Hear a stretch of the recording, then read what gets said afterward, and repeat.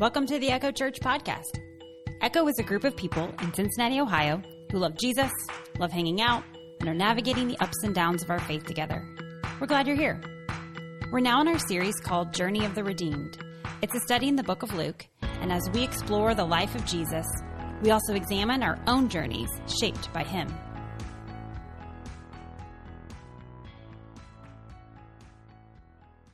An article caught my eye this last week by Hannah Sampson, and she was writing for the Washington Post. And the headline had these words, Disney, some fans say the magic is gone. You know, it's about price increases. Because I don't know if you guys have ever had a vacation to Disney. Anyone here? Vacation into Disney, yes. So it can be pricey on its own, but I'm going to have Dylan, this is a good excuse for me to put one little photo, my favorite little photo. Don't tell Kaylin, she's teaching the children. She doesn't know I'm using it. This was 2010. Steve took this photo, and she's 4 years old. Isn't it so cute? Steve did such a... We always said they need to use this as in their advertising. Okay, so that's my little Disney brag. So the actual article talks about a family counting up all the costs that it was going to take for them to get to Disney World. They were living in Kentucky, so they were going to drive down, so they didn't have flights. There is gas increase, obviously. They were plotting like, okay, we've got two kids, a 2-year-old and a 4-year-old. The 2-year-old doesn't even need a ticket, like still falls under that age. But if they wanted to, like, you can do like one park at a time. Disney World has Epcot, it's got Magic Kingdom, it's got the Animal Kingdom and all that. If you want to hop around each day for 3 days, it was going to cost this family $1,455 just for the tickets. And if they wanted to stay at the hotel that they on the site, a resort hotel, that would be $200 to $500 a night. So total, they were thinking it's going to take $4,000 to $5,000 for this family to go to Disney World. Now, some regular Disney goers have gotten a little bit frustrated lately because some things that used to be free are no longer free. If you want to stay at the resort and you land at the airport, you used to get a magic shuttle. And that was supposed to begin your experience, and they've closed those down. So now you have to figure out a way to get there. And then also, a couple times a day, you were able to get a fast pass. That was free. Anybody who could go, there was like a system set in place where you could reserve some like time to get to the front of the line for special rides. And now, of course, they're charging for that privilege. Kings Island does that too. But it was just like, this was like the long-standing holdout. Like people... That was still like this fun perk of Disney that now it's being charged. And then finally, one woman the other day, she is like a regular pass member. But so beyond her ticket, just when she was like, I live in California, I'm going to pop into Disneyland for the day. And she's like, okay, well, to do lunch, dinner, snacks, parking, and like one fast pass for the day, it says that she spent $300. And she already had a season pass. So I'm not ripping on Disney because we know everyone's prices are raising. But since it's a popular vacation destination, we just kind of look at one deep dive on the costs here. But even things around Cincinnati are going to increase, right? Everything costs. If you want to go to FC Cincinnati games or Reds games, are you going to go to Reds games still? We'll see. Concerts, the symphony. Maybe you just started a new hobby and it costs to get new supplies, right? Relationships cost money. Going on a date, taking care of your kids, visiting parents, having pets. Everything has a cost. Good things have a cost still. And so rising costs, it can stress us out. It really can.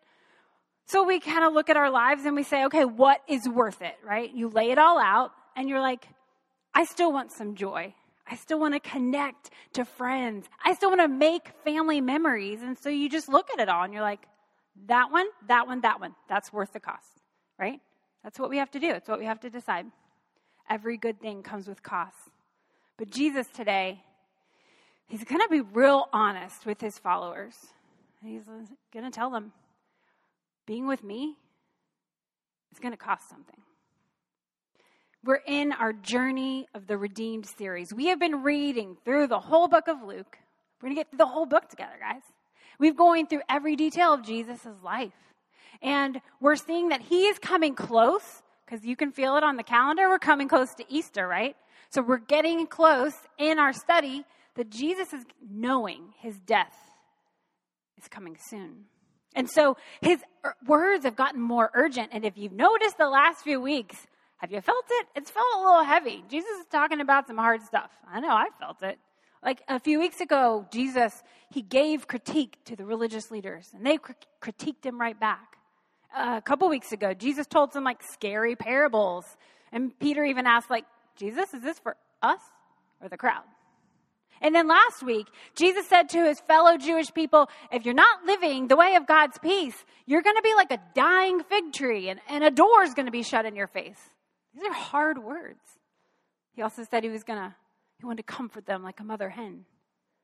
So this week, today, it's their final week in some of the more harder truths here. But Jesus is getting close to his own death. He's not pulling punches, and he's going to say to his followers, there's a cost. So let's dig in. We're going to look at both Luke 14 and Luke 21 today, a bit of each.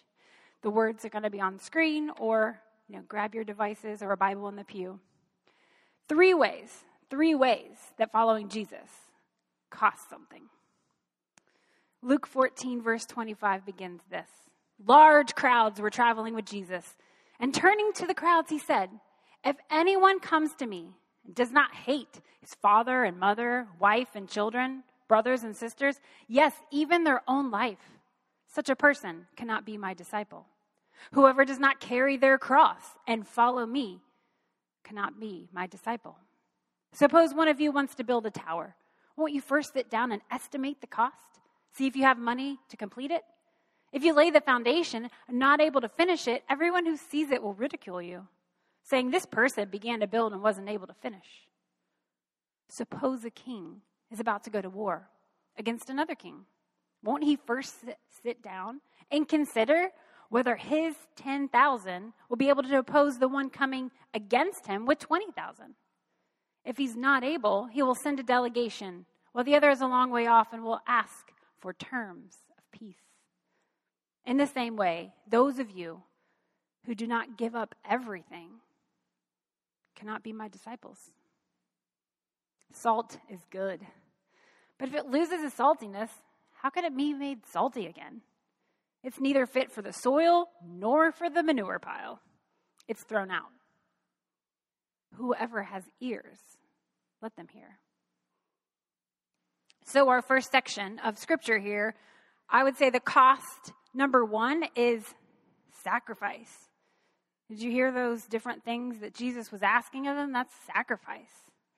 Now let's break down that sacrifice. Number one, we said hate your family. That's great family biblical values, guys, right?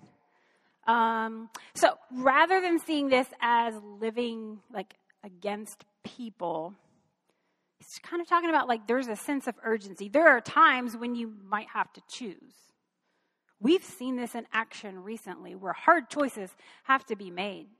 We've seen this in images from Ukraine where people who were not even living in Ukraine, but Ukrainians in other countries made a sacrifice and chose to leave their safety and their family to go back into Ukraine to stand with their people.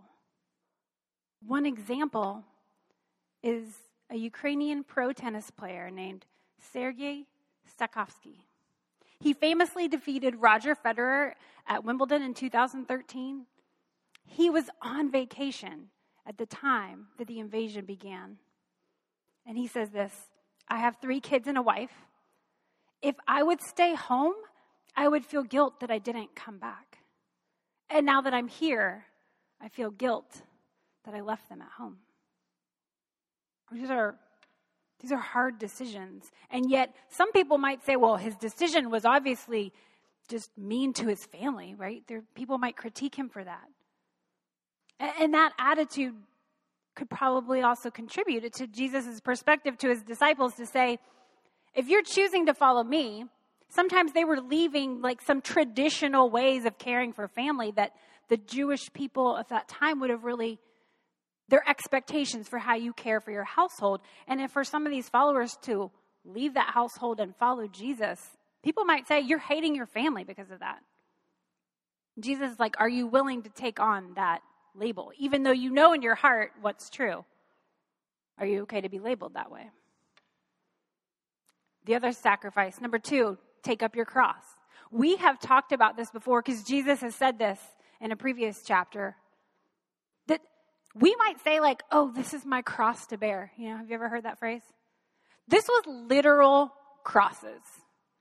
Jesus' followers could be outside in their lifetime and look on the streets and see someone on a cross. Because Rome was really big on saying, don't mess with us. Here's what happens. So Jesus was asking them quite truthfully, are you willing to risk your life to follow me? And number 3 was to give up everything. Jesus said God would provide for them, but were they willing to give that up at any moment? We know some people who've put this into action. Our missionary friends from Venezuela, I hope many of you got to meet them last summer when they were here at Echo. Johnny, Xandra, Julia, Sophia Dye. Venezuela, even before COVID, was falling apart because of political decisions made. Their currency lost its value. They stood in line for just basic bread, food, milk. They couldn't get a hold of certain medicines. People were like mailing them from the U.S. That was before COVID. Since COVID, they've had water and electricity only available on certain days.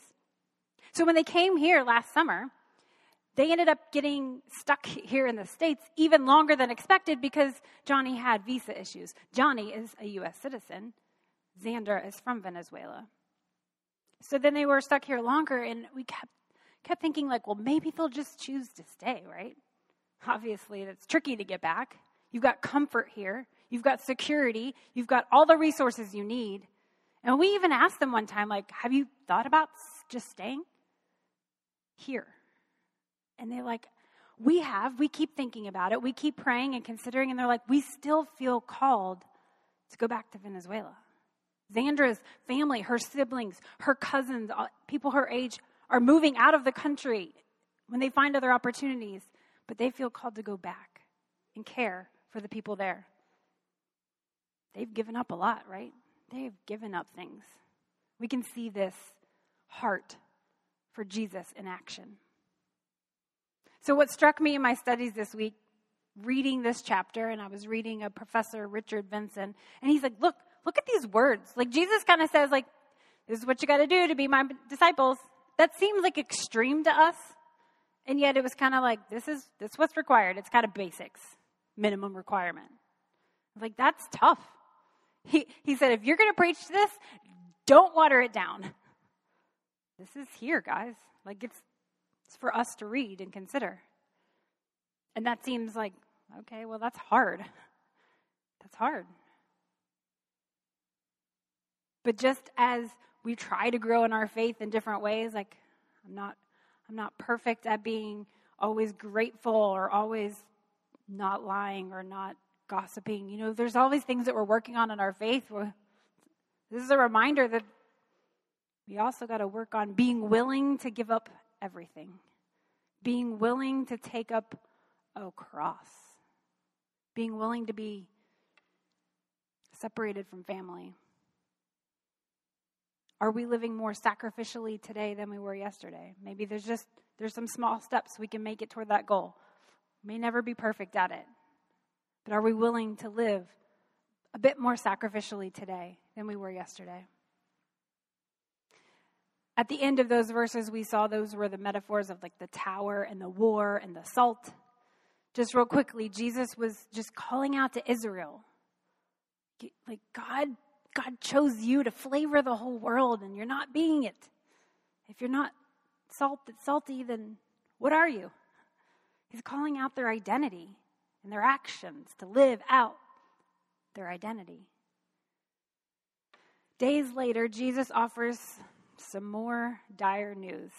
In Luke 21, he's gone a few more days between this time, but I want us to jump there and see another cost that he brings up to his followers. Luke 21 verse 5 says, Some of his disciples were remarking about how the temple, they're in Jerusalem now, how the temple was adorned with beautiful stones, with gifts dedicated to God. But Jesus said, as for what you see here, the time will come when not one stone will be left on another. Every one of them will be thrown down. Teacher, they asked, when will these things happen? And what will the sign be that they're about to take place? So, disciples were looking at the beauty and the grandeur of the temple at the time. It was created by Herod the Great. It was a masterpiece, like even by today's standards. Now, the temple itself sat on a massive base that still exists today. So I want us to look at these photos. I'm going to pop up real quick. So you see here, that is if you were to arrive in Jerusalem, this is what you would see. If you want to zoom in. What I wanted to do was to look from above. So you see this whole platform here? That's where the temple would have been, where the gold dome, where the mosque is right there now. But you see down at the bottom, can you see at the bottom there's like a wall, right? That's still the original stones that Herod the Great had put in place to build this beautiful temple. Now, Steve took this picture because we got to go and stand right next to this beautiful wall, the last thing that still existed from the old temple. And some of the stones were like 600 tons, and you think they were like cutting them by hand and other rudimentary tools. But every one of those stones that were part of the temple, they fell. They were destroyed. Well, that was a frightening piece of news for the disciples. So this is the center, right? We said Jerusalem. Jerusalem is what was the center of all of Israel's identity because you're worshiping there at the temple. You're going there. That's your connection to God, and it's going to be destroyed? What a symbol. They asked, when's this going to happen? Here's what Jesus said. He said, watch out that you are not deceived. Many of you will come in my name. Many will come in my name, claiming, I am he. The time is near. Do not follow them. When you hear of wars and uprisings, do not be frightened. These things must happen first, but the end will not come right away. Then he said to them, nation will rise against nation, kingdom against kingdom. There will be earthquakes, famines, pestilence in various places, and great signs from heaven. So Jesus, he isn't super straightforward here because he's like, here's what's not going to happen. Here's what's going to happen that doesn't mean it's time yet. He's like, don't believe anyone that tells you that they know when this is going to happen. Wars, famines. I mean, we can see a real devastation here. He's like, that's going to happen, but it doesn't mean it's time yet. And if anybody tries to use my name and say they know, they don't know. But then he goes, okay, don't be frightened by that. Here's what will happen. Before all this, they will seize you and persecute you. They will hand you over to synagogues and put you in prison. You will be brought before kings and governors, all on account of my name, and you will bear testimony for me. But make up your mind to not worry beforehand how you will defend yourselves. I'll give you words and wisdom that none of your adversaries will be able to resist or contradict. You will be betrayed even by parents, brothers, sisters, relatives, friends. They'll put some of you to death. Everyone will hate you because of me. But not a hair of your head will perish. Stand firm, and you will win life. So I see our second cost is revealed here, and that's loss. First, they had to be willing to sacrifice. Now they had to be willing to experience loss. You heard that. Imprisonment, losing your freedom. Betrayed, losing relationships. And he's like, some of you will lose your life. Jesus said, endure, stand firm. When these things happen in our country, he says, stick with me. You will actually win life in the end. It's interesting today because we face our own losses. And sometimes that makes us question, why, God? Like, if we love you, why are we losing things and people and freedoms and harm? And it just shows us, like, right here, like Jesus said it was going to happen. He said because people are choosing against God's way of peace, and this is the result. We all lose. Even for those of us who cling to Jesus. So we're warned. Keep going. When you see Jerusalem being surrounded by armies, he says, you will know that desolation is near. Then let those who are in Judea flee to the mountains. Let those in the city get out.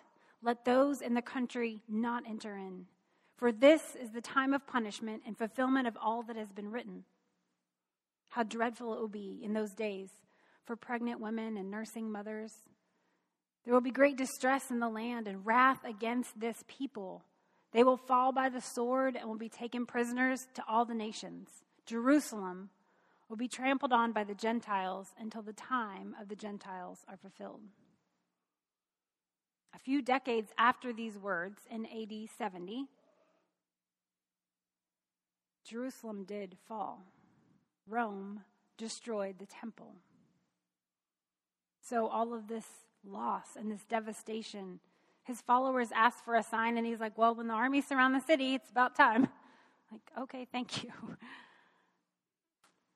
It just feels heavy, because that's why Jesus kept calling for his people to say, look, let's live God's way of peace. Let's stick together. Losses are going to come.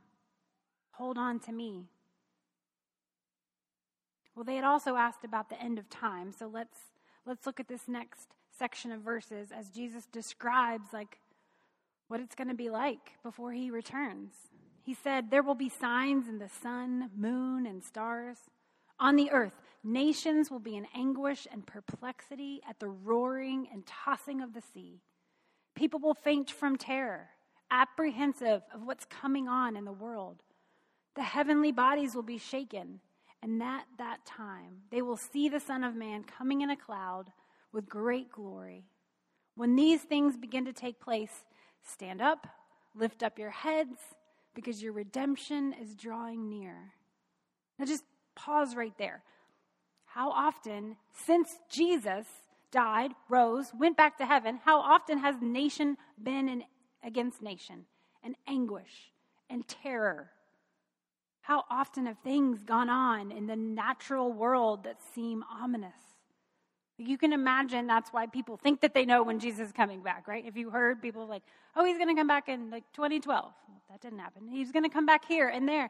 And people, because it's like, well, this feels like the end, doesn't it? It couldn't get worse than this. And yet, world wars have happened, and he still hasn't come back yet.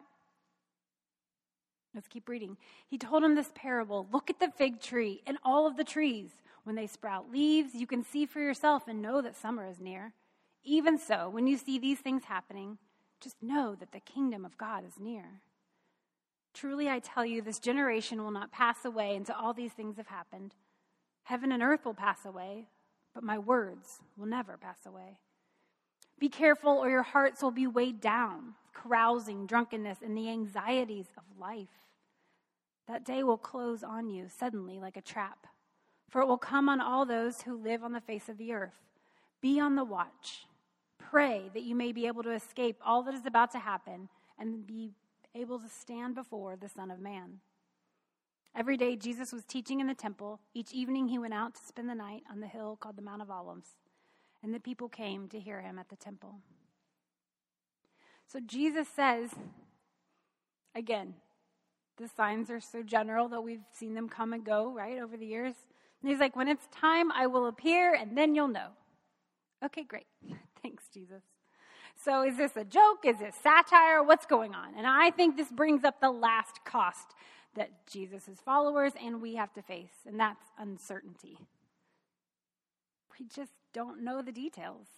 We don't have that privilege. You know? It's like when your parents say, I'll tell you when you're older, right? Like, I need to know now. I want to know all the things. I want to know it all.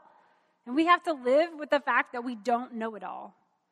There's uncertainty in our faith. We can say that we hope for redemption, that Jesus is going to redeem our bodies, he's going to redeem our souls, he's going to redeem time and space and everything. We just don't know when. So we're supposed to just be ready all the time. We're supposed to just still live out his values and still share his love with as many people as possible while we still live in time. We're supposed to, he warns, like, don't get apathetic, don't become callous, don't get so involved in self-indulgent behavior. He's like, just be ready. Just be ready. So, yeah, we're uncertain, and that's a cost we have to hold on to. It's not comfortable. Is any of it? Sacrifice, loss, uncertainty. But that's the cost. Jesus has laid it out here for us. And I think we face similar costs today, just as he told his followers back then. And ours might look a little different in nuance. The details might be different, but the categories are still the same. I'm sure you have faced times when you've had to make sacrifices because you're living out your faith, because you say you're a believer in Jesus, because it doesn't always look the same as the person next to you. That's okay. There's different ways that God's going to challenge you, your sacrifice, your loss. It's not going to look the same as mine or each other's. And you know what? Maybe at some point, we're probably all going to ask, is this worth it? Is Jesus worth the cost? I think we're all going to have to figure out our feelings on that subject. Maybe you've eagerly thought, yes, this cost is worth it at some point, and then things happen. There's another loss. There's another bit of uncertainty, and the world shifted, and now it doesn't feel, now it feels weird. Now it feels uncertain, and then you're not sure how you answer right now. That's okay to admit. And others of you you've been through the worst, and you've survived.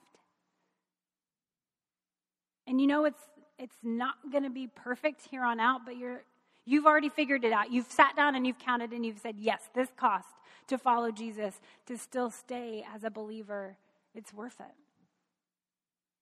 No matter where you are on that, I hope you're honest about it, but I hope you know that that's why it's important to be together. That's why it's important to live as the family of believers, because we can give each other strength. You know, when you're feeling weak, you can lean on someone else to say, I'm not sure how I am right now. Let's just stick together and say, all right, it's okay. I'm not going to leave you. Let's keep walking. When you feel strong, you can give that strength to someone else to say, yes, look, let me remind you about the cost and all the joy that comes too. Sometimes it can ring a little false when we don't admit that there's hard times. Like, Jesus was super honest here. He was like, remember all the joys that we've had so far? Remember the miracles that have happened and the healings? Just want you to know that there's a cost too. And so we want to be honest here. I don't think it helps anybody to not reveal that there's a cost as well as blessings to follow Jesus.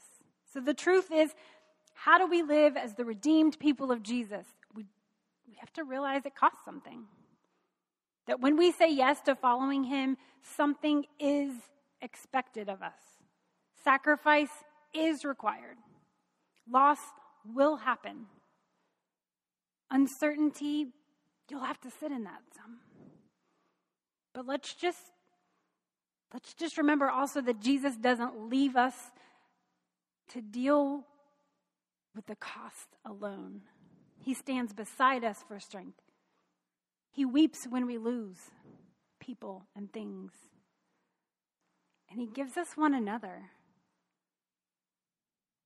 And I hope that just like when we're planning those good things in life and we figure out what's worth the cost, I hope that we can come together and lay it out honestly and say, Jesus is worth the cost. I believe he is, and that's my prayer for all of us. Let's go to God in prayer together right now and just, God, thank you for being honest with us, letting us know what's required of us to follow you. We're not going to be perfect at it, but we thank you for the opportunity to try again today and try again tomorrow. and the next day. As long as you give us time, help us. Thank you for being with us so we don't have to do it alone. Help us to live out your peace and your love and your redemption for another day. You are worth it. When we come before you now, and thank you for paying the cost for us, may we live in return. Amen. Thank you for the gift of your attention today. If you ever want to join Echo Church in person, we meet on Sundays at 10:30 a.m. You'll find us at 1301 East McMillan Street. That's in the Walnut Hills neighborhood of Cincinnati, Ohio, just up the street from our city's beautiful Eden Park. Find out more about us on our website, echochurch.org. Have a great week.